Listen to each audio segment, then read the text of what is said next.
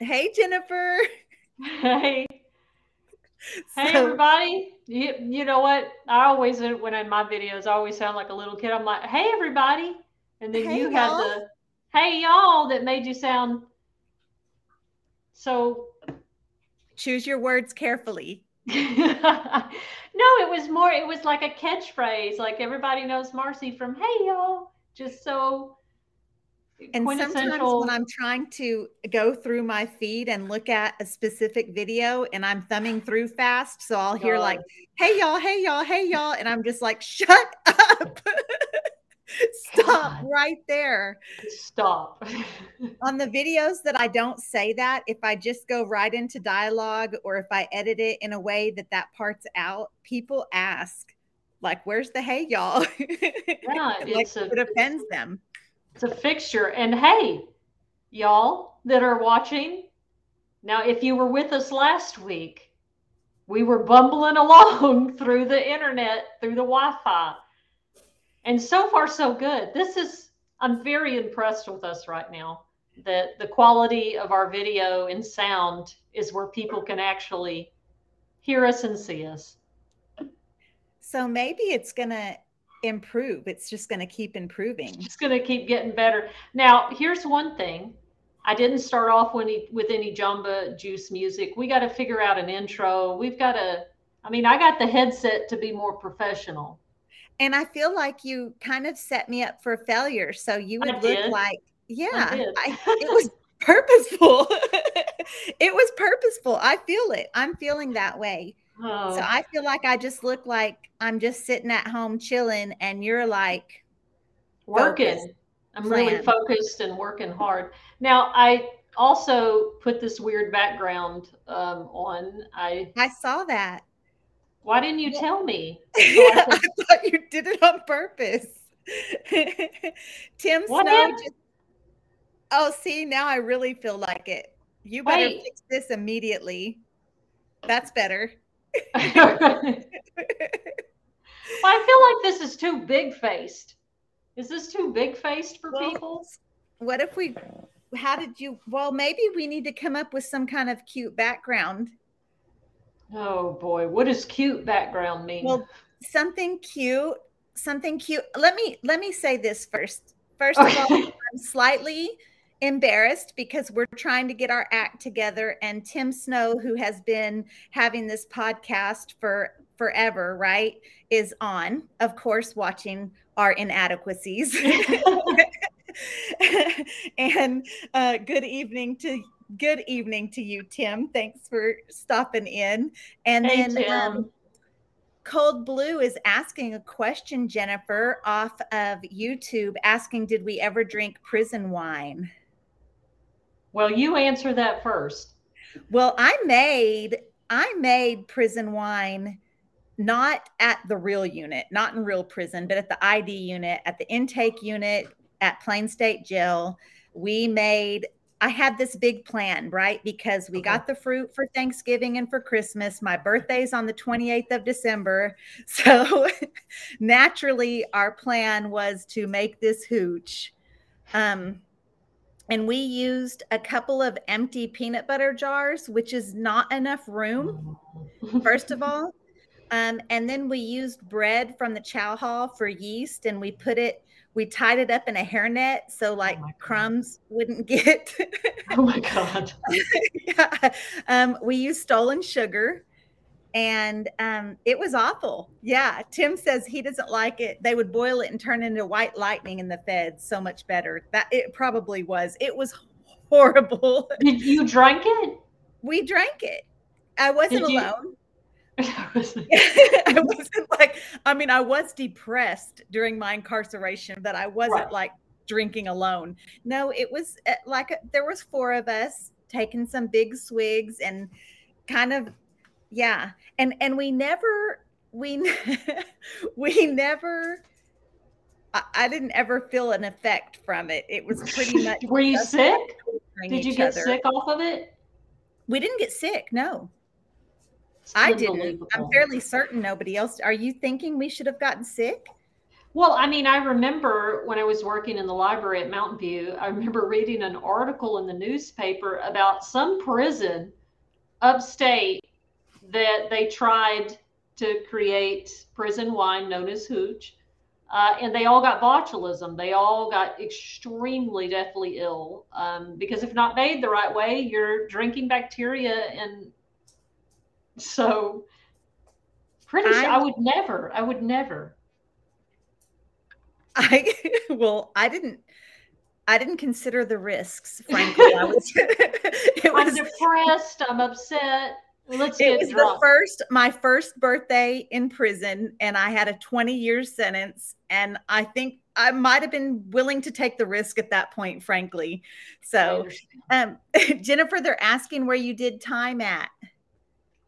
So I did time at, I did 2 years in the Texas Youth Commission, and then I did time at Crane. I did a little time at Lane Murray when I was younger, but the second trip was about 10 years at Mountain View. Did y'all ever harass people that came over from Mountain View for stuff? Did you, Marcy? Tell the truth. Absolutely, because y'all were spoiled over there. And frankly, in the summer, while I was taking college classes back in the day when they transported people from Mountain View to our unit to take classes, and they're coming in all refreshed. It's 110 degrees outside, and they're coming in, just looking fresh and feeling fine. And we are dying in 130-degree weather. Yes, we gave them hell. Absolutely, we did. It's so funny. Somebody commented, man. I think on Instagram yesterday, somebody commented on one of my videos and said it's because I went to a rich prison, a special prison for rich people. In my mind, I thought, damn, I didn't even make it to Mountain View. I was not in a special prison. So you were one of the people yelling at us, talking shit to us, because we couldn't help it. We had air conditioning and clean laundry, Marcy. That wasn't our fault. And good food. Can we throw that out there? It was a small unit. You had good food too, Jennifer. We did have pretty decent food. Now, if you want really good food, it's Crane Riverside, because they have the culinary arts program over there. And when I got shipped over there for a couple of months, baby, I'd never seen so much food on a tray in my entire life. It was so good. So good. So meanwhile, you were living in the air-conditioned unit, eating good food, and you had decent clothes from laundry, and I was eating tuna noodle casserole 3 times a week. Now let me back up though. I did almost 10 years at Riverside and a little time at Lane Murray when they first opened Lane Murray. So I do understand. I did experience that as well. But the second time I got locked up, I was like, Jesus, I need your help right now. Right now, going through classification. Please, dear God, don't send me to Lane Murray or Hobby. Please send me to Mountain View. And it was like, Marcy, we had like 30 people on chain at reception. And they said, okay, 28 of y'all are going to Lane Murray. 2 of you are going to Mountain View. Baby, I picked up that chain bag and just started walking because I'm one of those 2. And I was. Jesus came through because I did. What's happening with my camera now? I was bragging on her. That's the juju I'm sending you right now. Let's see. They're asking about prison tours, Toonshi. What? I've never heard of a prison giving tours like to the general public, right? Oh, to the general public? No, but did y'all have like the students come in, the college kids? We did. I mean, when I was at Crane, I mean, they had the Scared Straight program where they would tell us to terrify children, which we wouldn't. But no, we would have tours come in from like college programs and stuff. And they'd be like, oh, it used to make me mad. Like we were fucking monkeys in a cage. I hated it. Oh, I hated it. It was horrible. We had that at Lane Murray too, where a group of students and just looking in awe, like we were caged animals. I mean, we were caged animals. It's very much like going through the zoo and looking at people in their natural, or animals in their natural habitat, right? That's us. That was our home. And they absolutely were doing that. So yeah, it was not a pleasant experience for those tours to happen. Gorgeous junk. I mean, I feel like you have good intentions to go just take a look, but it doesn't sit well with the people that are incarcerated. It makes us feel very,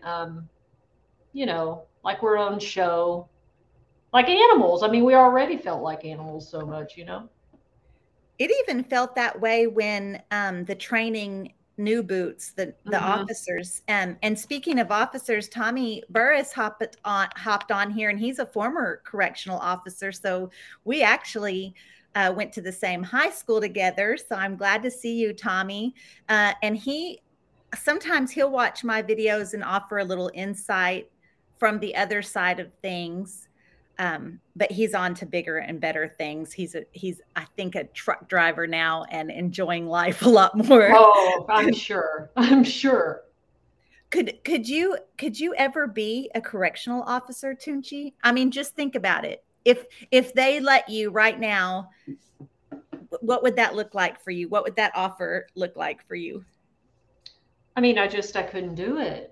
I couldn't do it. I just couldn't do it. Now, when I was younger, don't tell anybody, but when I was younger, of course, I wanted to be a veterinarian. And then I wanted to be a cult leader. Now, let me preface that with, I just wanted to be a leader, but I would see like, strong leaders that would get all these people to do something crazy. But I was like, well, what would it be like to be a leader that like you've got people to do good things? So maybe I shouldn't say cult leader, but like somebody who really motivated a lot of people. But there for a while, I wanted to be a police officer. I went one Halloween dressed. I couldn't make up my mind to be, if I was going to dress up as a cat or a sheriff. So I went as a sheriff cat. But I did for a while. Now, no, absolutely not. Absolutely. Yeah. First of all, not just because I've been there and I know what that feels like, but they don't pay their staff well. They don't treat them well. They treat them almost as badly as the people incarcerated there. So yeah, what would that look like for you? Well, absolutely not. First of all, I would get in trouble right away. Just Tim's talking about he'd love to sell cigarettes. He could make a fortune, right? He could get rich. Someone that's been on the inside already has kind of a working knowledge of how that kind of thing would go down. But I don't think I would be in there like trying to smuggle tobacco. I would just be wanting to help all the time. And I can't imagine being in a position where I have access to all of these free world medications and just simple things like, do you remember in the summers how people would, well, you don't remember from your 10 at Mountain View because they had air conditioning, right? But in real prison, they remember how people would get those rashes from heat rashes. And there's nothing they sold on commissary, and there is nothing that they were giving at medical to relieve that for those ladies. And I'm just thinking about stuff like that and cases. And man, I'd be pulling other officers' cases that I knew were BS, and they'd hate me. I'd get fired. Yeah. So one of my ex-girlfriends that I lived with in Houston, I was actually on parole at the time, but she had just finished college, and you've got to have a job, and she had put in, I said, look, it's desperate. Like, we have to pay bills. You're going to have to get a job. I know one place that will hire you right now. And so she worked at, I believe it was Darrington. So she went through the training, and she would come home and she would tell me, oh my God, Jennifer, like they are propping up the lady's hands so she can shoot the target. like the lady can't fill out the form because she had some reading problems. She was like, they are just pushing people through. It doesn't matter. Like, they'll pass the test for you. So then she lasted 1 month at Darrington. And when she would come home, I would tell her, take that uniform off in the closet. I don't want to see it. And so, but then she said, Jennifer, I can't do it. I can't do it. She goes, I see stuff every day. I report it to the supervisor. There's a guy in his cell standing in sewage, and they don't give a damn. She said, and my degree's in social work. I can't handle this. I want to help, but every day, everything that I report is falling on deaf ears. I can't handle this. So she got a job somewhere else. But like, nah, Yeah, I bro. can't imagine. I can't imagine seeing the living conditions and yeah. So they said, why are the suicide rates so high among correction officers? So the statistics for PTSD symptoms, it's 30-something% of correctional officers display PTSD-like symptoms. That percentage is higher than veterans.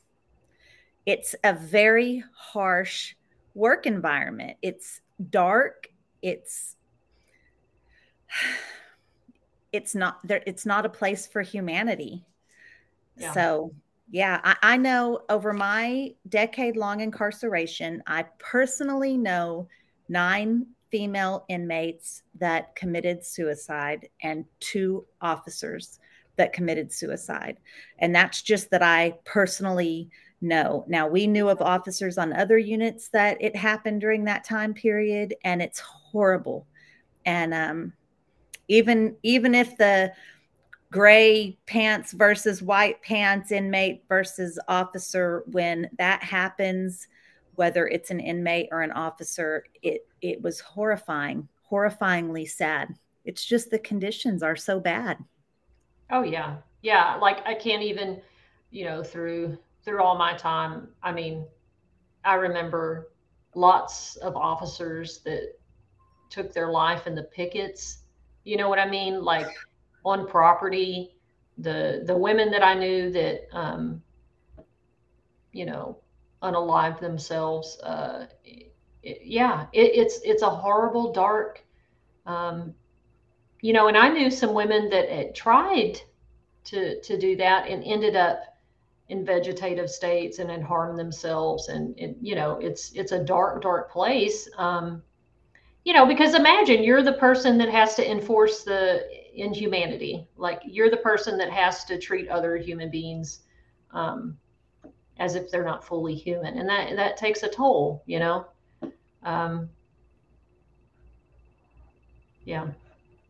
And even seeing, like, the conditions are harsh enough and inhumane enough.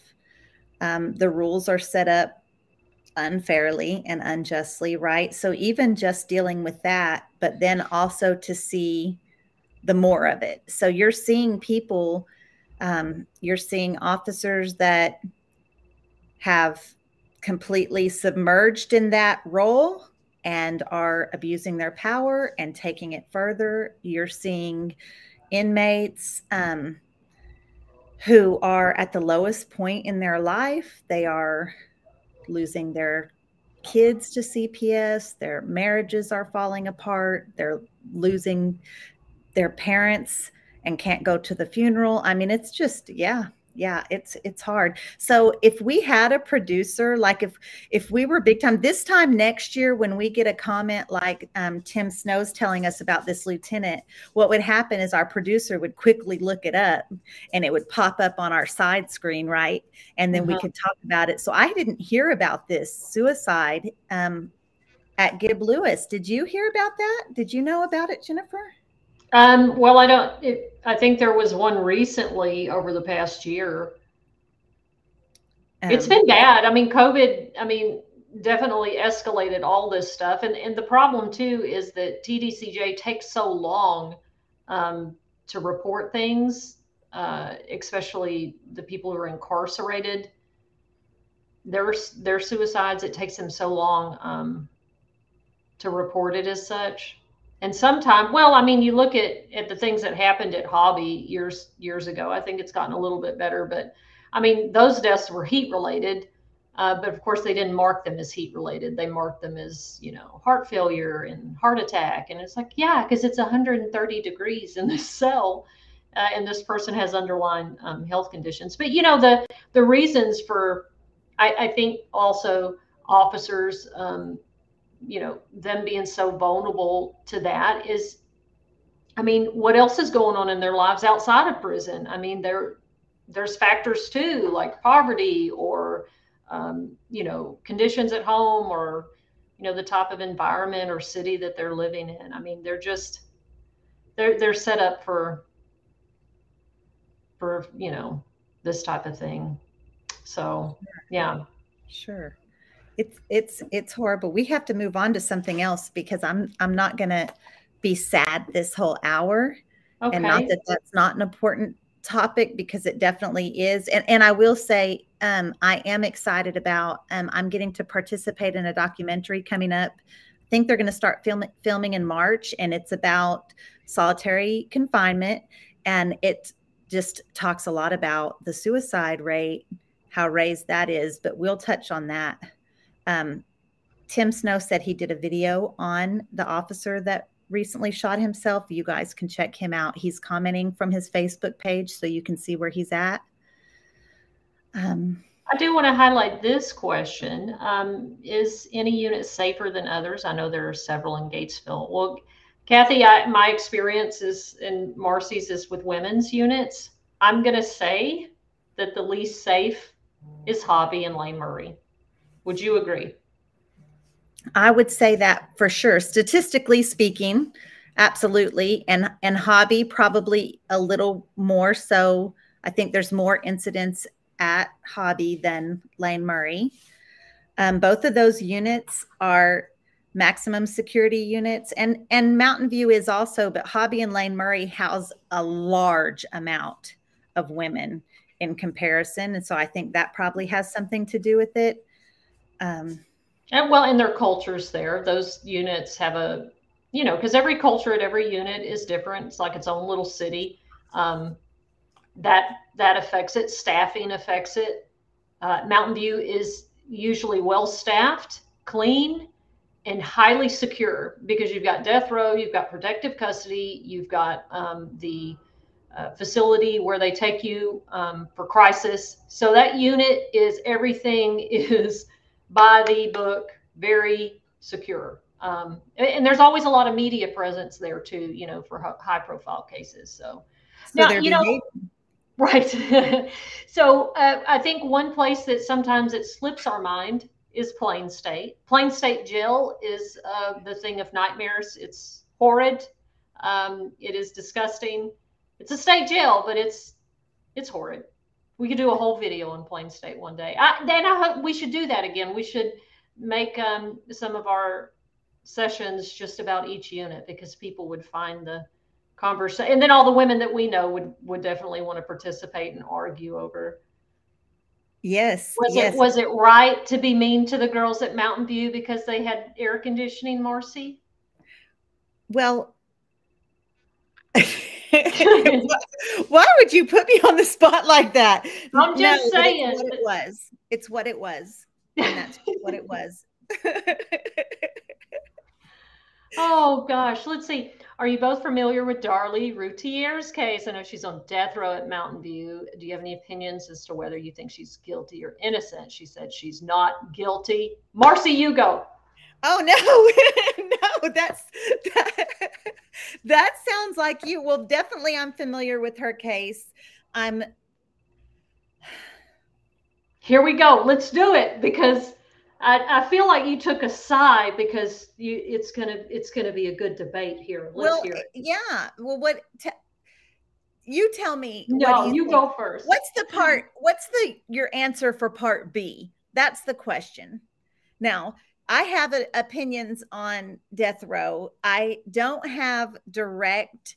I've never had direct contact with her. I was not on the unit with her. She's on death row, so she's housed completely separate from everyone.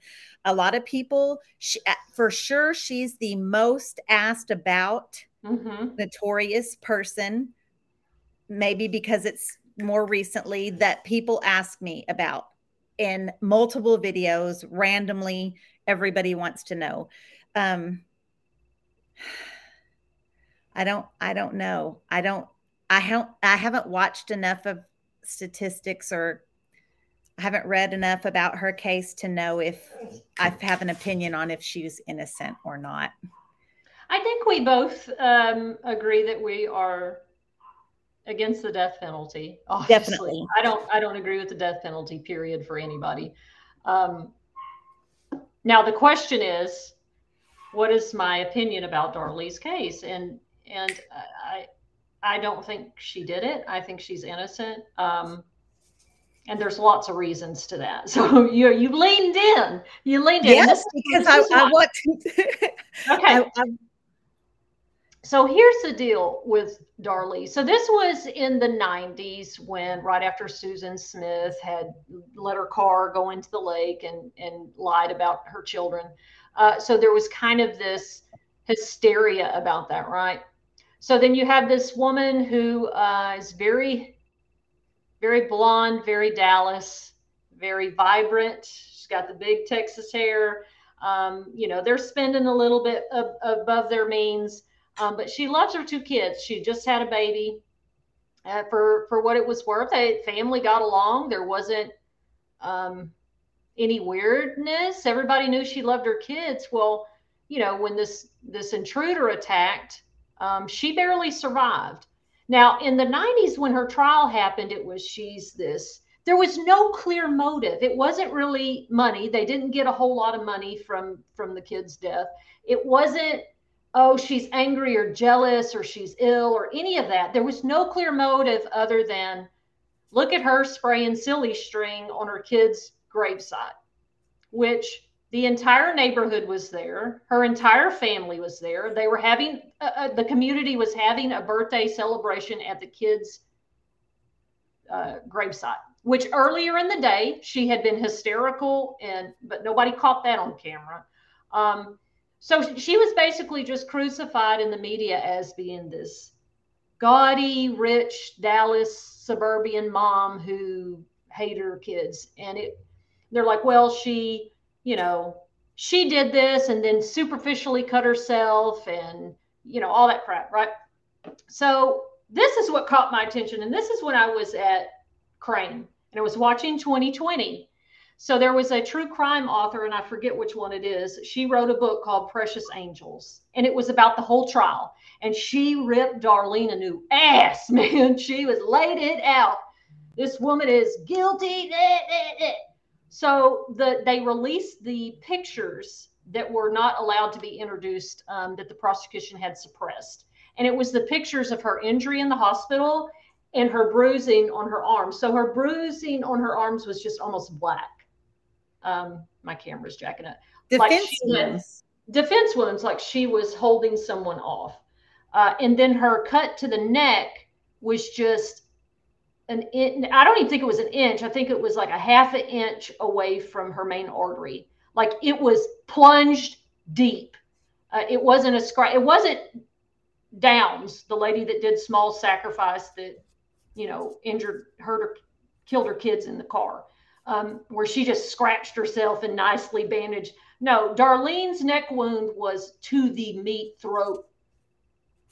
And when I saw that, and the lady that wrote the book said, I completely take back everything I said in that book. I will tell you, and I think there's still something on her website that says, don't buy this, don't read this, because I didn't have all the information.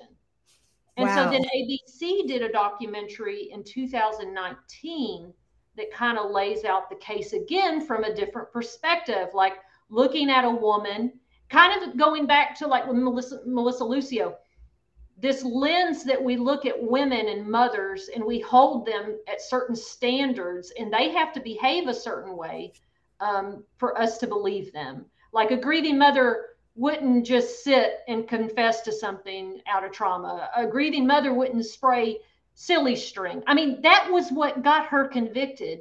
And there's some other stuff. There's a bloody sock out blocks away from the house that's got her and the kids' blood on it. It's just complicated. But no, that's my long-winded. I'm friends with Darlie, and that doesn't affect it. I became friends with her later. Always, as soon as I saw that 2020, I was like, Lord have mercy, they've locked up this woman who didn't do this. So has she exhausted her appeals? Do you know? I don't even know. So they're waiting on some DNA. So the state has fought tooth and nail to get this unidentified DNA tested. And they've had to raise money to get a private lab to look at it because this is going on 20 years later. We're running out of stuff to test. They've run these samples before. And so the Innocence Project picked up her stuff, and they're still waiting on the DNA testing because there was unidentified DNA found at the scene. So I'm going to be hysterical if they ever give her an actual execution date. I mean, I was about Melissa Lucio too, because I knew her. But Darlene's been there a long time, and I really believe. Can you imagine, like, you're getting accused of killing your children and you didn't do it, and they're going to kill you? I can't even. And then I think her remaining child got cancer, and I don't know if he survives or if he's still alive, but she's just had it rough. She's just had it really rough. Either way, can you imagine if her child, I mean, just even if you had snapped, and if people, I might get some hate for this, and this is very different than Darlie's case. But what about, I was 17 years old when my first baby was born, and he was very colicky. And I remember at that time, which was in the 90s. So that was kind of a big topic, was mothers who did bad things to their kids, right? But I remember thinking, like, just rocking him back and forth and thinking, I could never let somebody babysit him because I love him with all of me, and I'm about to throw him against the wall because he was just crying and crying. So I think I have a little bit of understanding for mothers that just lose it, right? So I'm just thinking about, if that were, I'm just putting myself in those shoes. What if I had lost it, as a young mother, and now I'm in prison living with that.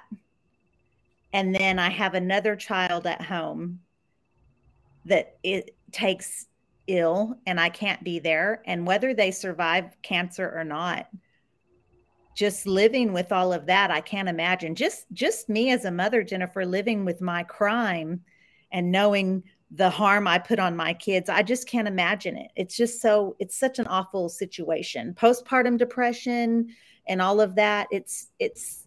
Yeah, I do have a little bit of understanding about all of that.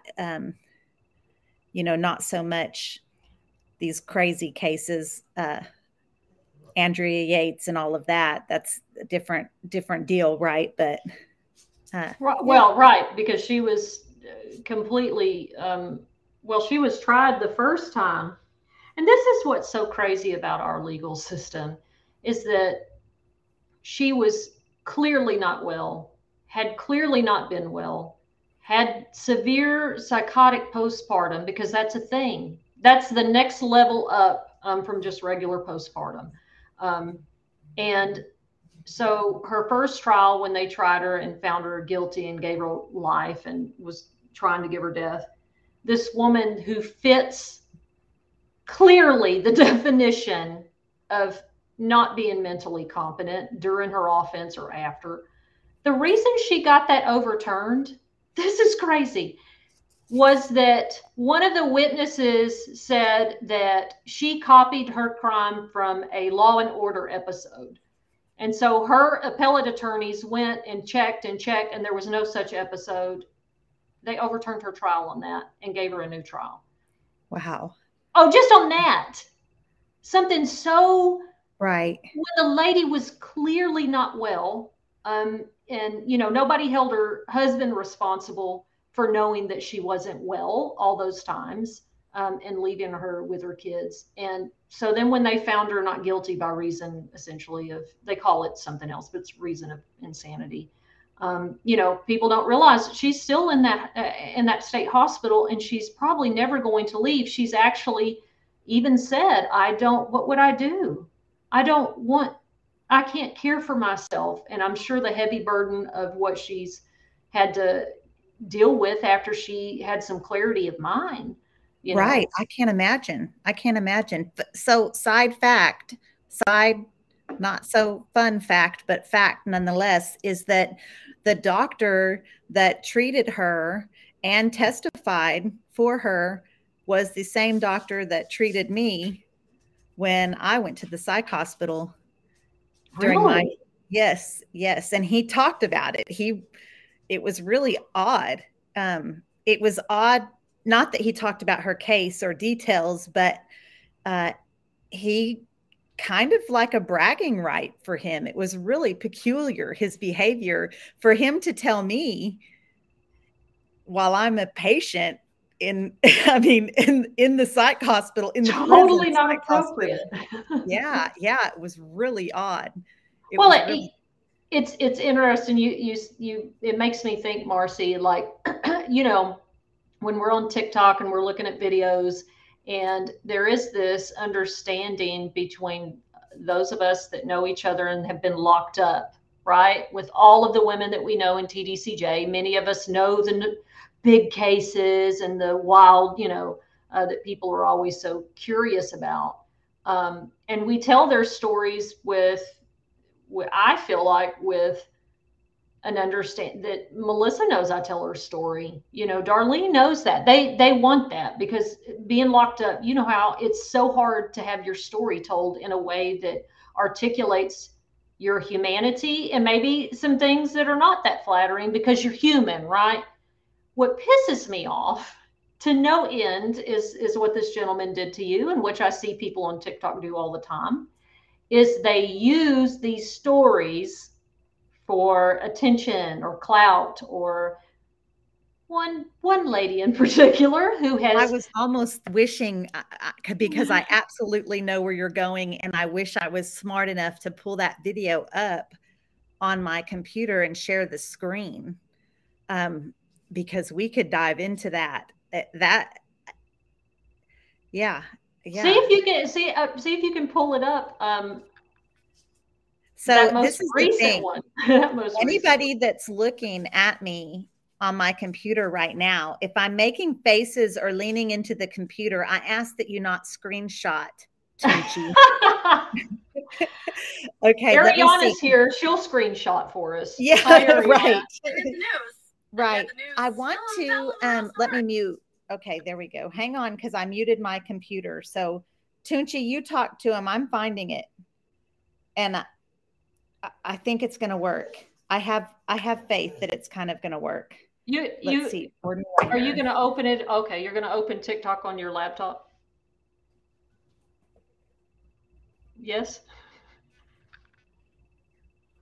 She's okay. So what drives me absolutely crazy is that you'll see people who don't know. Okay, Marcy's. Okay, so who knows if I can share the screen? I should. Look at the bottom. It doesn't have the little arrow. It says share screen. So then just pick. Man, I had to quickly glance at what else I had pulled up. Okay. You close that porn. Close that porn. Right. No, I have my book that I have been working on forever. Is it sharing or no way? Oh, I had to do it. Help us, Blair. Okay, we're working it. You know what? Blair Bear, do you know how oftentimes she has helped me on TikTok Live? She's knows everything. She's like, Jennifer, we can't hear you. You need a better selfie stick. And I'm like, I know, because my hand was like this. Okay, it says, so I had to change my settings. And it said it may not work until I going on here? Oh, she got a whole hold on. It said it may not work until I close the screen and come on. Man, we see should be able to do that because I knew that I wanted to do this. It's sad that when I Google her name, okay. Okay, here's the thing. Now I don't know how to get back to the screen where y'all are. I'm working on it. Let's see. She's got it. Golly. Yeah, so this is about Erin Caffey. Oh, no, Texas Prison Stories, we're using Restream. It's a local company based out of Austin. I have used StreamYard before, but I don't know. I just find this interface better. Okay, I'm sorry. Go ahead. You know, I like the techie stuff. What I want to know now is how do I get back to the screen where I can see you? Oh my God. Look at the bottom. Okay. Why did I do this? I'm so sorry. Oh, wait. Okay. There we are. Choose what to share. It says wants to share the contents of your screen. Okay. Okay. So then it says choose what to share. So then what? Does it tell you what tabs? Wait. Y'all can definitely not see my screen, right? No, honey, we can't see your screen. We can't see the form that you're looking at. Unable. Yeah, it's not going to let me unless I log out and log back in. That's weird. Because show us on your. Do you think that you can show your phone? Possibly. I mean, because my phone's pretty clear. Possibly, and especially if I turn this ring light off. So hold on. I'm going to turn the volume up also then. Okay, we'll do it the old-fashioned way, and then we'll figure out the share screen.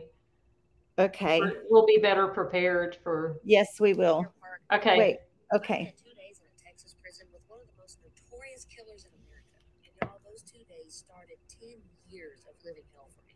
I've shared parts of this story before on TikTok, but I'm going to go into some details that I haven't shared before and the long-term effects that it has had on me. I was working one time with this inmate, and she was 17 years old, had been tried and convicted as an adult. She was in an adult prison for masterminding and participating in the slaughter of her entire family. So let me pause it real quick because she was in a Texas prison as a volunteer, which volunteers that come into Texas prisons are there for religious purposes. That's just 99.9% of it. I would bet my everything I own that she was there with a religious group. So she was there with supposedly good intentions. Yeah.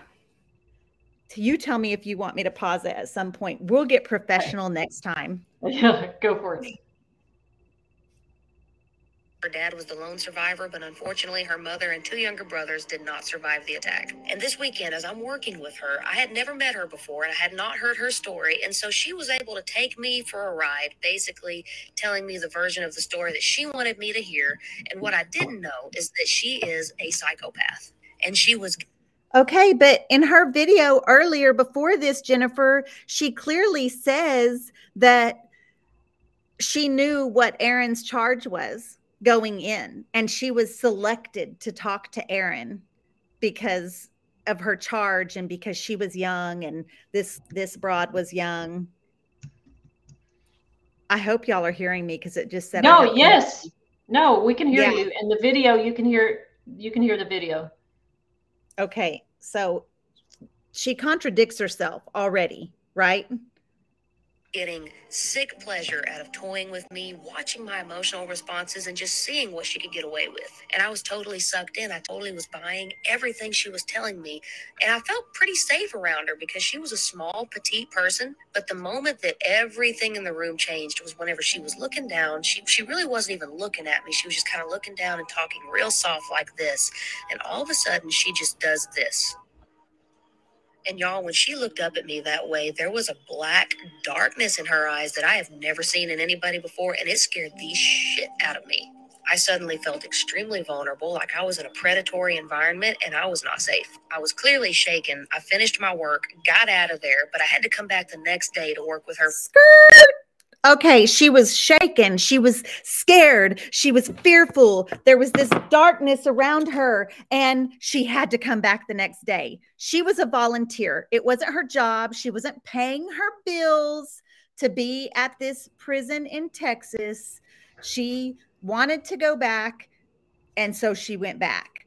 Not, right. I mean, it's just, she's such a, oh, so frustrating. So you sent this to me, and I started a recording just like we're doing now where I just stop, but it's just so, I'm nice on my videos. I know. This is horrible. And I want to say everything she's saying about Aaron's life in prison does not indicate any of these things. It's completely absurd that this is what this lady is. She's doing this for views. She's doing this to make a viral video, and it's working. Right. Yes. For a second day. And this second day that I worked with her, I'm coming into the same prison space that we were working in the day before, and I see her from a distance, and what I saw still shakes me to this day. Now, you're going to think I'm crazy or that I'm one of those religious kooky people that constantly hallucinates like demonic spiritual things. I'm not. I'm not the kind of person who sees things, but this day I saw something. I'm looking at this girl from down a ways, and she looks at me, and her face just goes hollow. Her eyes go black and sunken in, almost like I'm looking at a skeletal version of her. And the only thing that I can explain it is that maybe there was something evil around her that almost was standing between me and her, and I was seeing through this thing. And it was a way of me seeing that there is evil around her and that I need to be cautious. But y'all listen, this 2-day weekend with her started 10 years of nightmares, panic attacks, sleep paralysis, seeing shadow figures in my room. To this day, I have had hauntings and unexplained poltergeists in every place. Okay. So she sees this. So you are scared of someone. And you go back the next day and you see this hollowed face figure with darkness around her, with evil lurking around her. And you still go to approach her to hang out for the second day because this lady did. She did. It's so infuriating. And the first video I did, commenting on her original one, it got taken down, it got reported. And I was trying desperately to adhere to community standards. But to listen to somebody who came in under the disguise of prison ministry, spent 2 days with this woman, which is probably roughly 10 hours, if that. And you've made a judgment about her spirit, her crime, her mental health. Oh, I bet you that you didn't really even know who this girl was, didn't think about her again until you got on TikTok and thought, well, what interesting, notorious. Erin was 7, she was younger than that when the offense happened. And she goes on in one video to say she's a mastermind, she's evil, she's a psychopath. Honey, if that's the case, my whole room, it would have attached to me and everybody she did time with that got out. Erin, the word mastermind is not the word I would use for Erin. Erin is actually not. No, if anything, she was one of those girls that was and I don't mean this in a bad way, a people pleaser. She was constantly victimized. She was constantly preyed upon, used, manipulated in abusive relationships.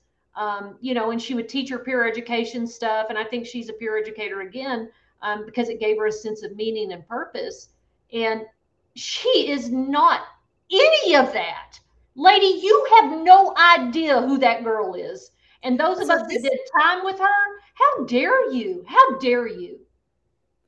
She has some nerve, and she's doing it definitely for clout. She's doing it coming from a very uneducated, as far as Erin's true self goes. But let me just also say this: she's completely lying about the situation. And the video prior to this, where she's describing, y'all, people, if a prison ministry comes in, they don't know my crime. There's nothing in the prison for them to look that up either. I mean, they don't know my name. They don't know. It's absurd for this lady to come on and say, yeah, we got there and they told me I was going to be talking with Erin Caffey, and this is why. Erin Caffey was not in closed custody in a cell. It was nothing like that. She was in general population, housed with, guess what? This is how safe she is. She was housed with people serving 2-year prison sentences in general population, and this lady's making her out to look like a complete monster. It's and that is where it gets frustrating. If you or I talk about Darlie's case, if we talk about, some of the other ladies we know that are a bit well known, I don't want to use the word notorious, but how people see that, and we humanize them and we try to explain their story and try to get people to see that they're just human. They're not any different than anybody else, no matter how outrageous the offense was. You can look back to the story and see all the complicated dynamics to it. So when you take a girl she was younger than 17, 16, 15 when this happened, and you say, oh, she's just a psychopath. She's a psychopath. Without never having lived with her, never having interacted with her other than 2 days. And she hasn't just done one video about this. She continues to do videos about it. And she is using those very brief interactions to parlay into this, I've got 10 years of demonic spirits and seeing shit. And honey, maybe that has to do with you. Maybe that has to do with you and your intentions towards other people. It's just, I hate it. I hate listening to other people talk about women I did time with. And there are some people that I'm like, ooh, honey, she is kind of like that. Like, yeah, right. I mean, you're spot on. And because there are some people that unfortunately, they are a little grimy, right? Like they absolutely. Yeah, there are sometimes I watch a 2020 episode and thought, well, they didn't even touch on how bad she was or how bad she is, because I've known her and I've lived with her and I've dealt with her day in and day out. And Erin is not that person. So yeah, for sure. It's just for clout, and it's pathetic and it's harmful. And the reason it's harmful is because it portrays incarcerated individuals as monsters. Right. And the fact is, the majority of the crimes that are committed, there is just like you said, a huge circle of circumstance around. It's not, generally speaking, for the majority of the people that I was incarcerated with on a maximum security unit, including people with life sentences, there was all kinds of things going on long before that crime was even committed, oftentimes, that led them to that place. And yeah. So it is harmful. It puts a stigma that doesn't need to be put, and it makes it harder for positive prison reform to come, because people hear that kind of story. The 600,000 people that follow her hear that kind of story, and it paints a picture of what women in prison are and what they look like. And it's harmful. Yeah. And especially, you know, I'm super sensitive to this narrative about children that commit crime, especially violent offenses, that they are inherently evil or inherently soulless and without conscience, because that was what was told to me from psychiatrists, from other people for many, many years, because I was 15 when my offense happened. And just to see it done to somebody else who I know, who I've lived with, I discern people pretty well. No, romantic relationships, no, I don't do such a good job. Well, actually, I do discern well. I just choose to ignore it. But for the most part, I mean, I'm spot on with people, and that wasn't Erin. Yeah, well, the bottom line is this lady talks about she wasn't able to sleep and this and that. But the fact of the matter is the people living on either side of Erin right now, I promise that they are sleeping just fine. They are not feeling any kind of weirdness or craziness or dark spirit. Now, do they feel a darkness in the prison system? Absolutely. But they're not, it's not a direct result from being incarcerated with Erin, right? Right. So we have just a few minutes, and I did want to answer this question. It's down a little bit, Jennifer, and I can't pin comments because I guess you took that privilege away from me. So, so there's somebody, I want to hit on this the last 5 minutes. Someone is saying they are 59 years old. Okay, and yes, they committed an offense that was really similar to mine. They might be going to prison. And she's asking, do elderly people get housed separately? What do we have to tell her? So, Kathy, first of all, thanks for joining, and thanks for interacting and asking a question. So they don't separate elderly people. We're all mixed together. You're going to be with youngsters and people that are lots of years older than you in the same living area. But people in prison, especially in women's prison, they're not just walking around attacking people. You know, there is definitely violence that happens in a prison. And I can tell that your question is, you're a little bit concerned about your safety, right? Because of your age. But Jennifer, she doesn't need to worry so much, right? She can go in and stay out of people's business. That's right. The main thing. Don't speak on anything that doesn't have to do with you. Don't see something and tell somebody else you saw it, even if you think that somebody else is your friend. You just keep, and that's how you're going to be safe. Lots of people go to prison and never get in one fight. Jennifer, how many fights did you get in? Not girlfriend fights, right? Oh, 0. Yeah, no, 0. I had 2 minor cases in 20 years, and so I got that happens. People do that. People do their time that way all the time. I took a little bit rougher of a road, and so if you watch my videos, you probably see me talking about some of that, and that might be where that thought comes from. But you don't have to. I hope you don't have to go. I hope they reinstate your probation and maybe work with your restitution payments, right? But if the worst case scenario happens and they send you, you can just stay to yourself. Yeah. Just stay to yourself. As an older person, there are some stereotypes in prison that people look.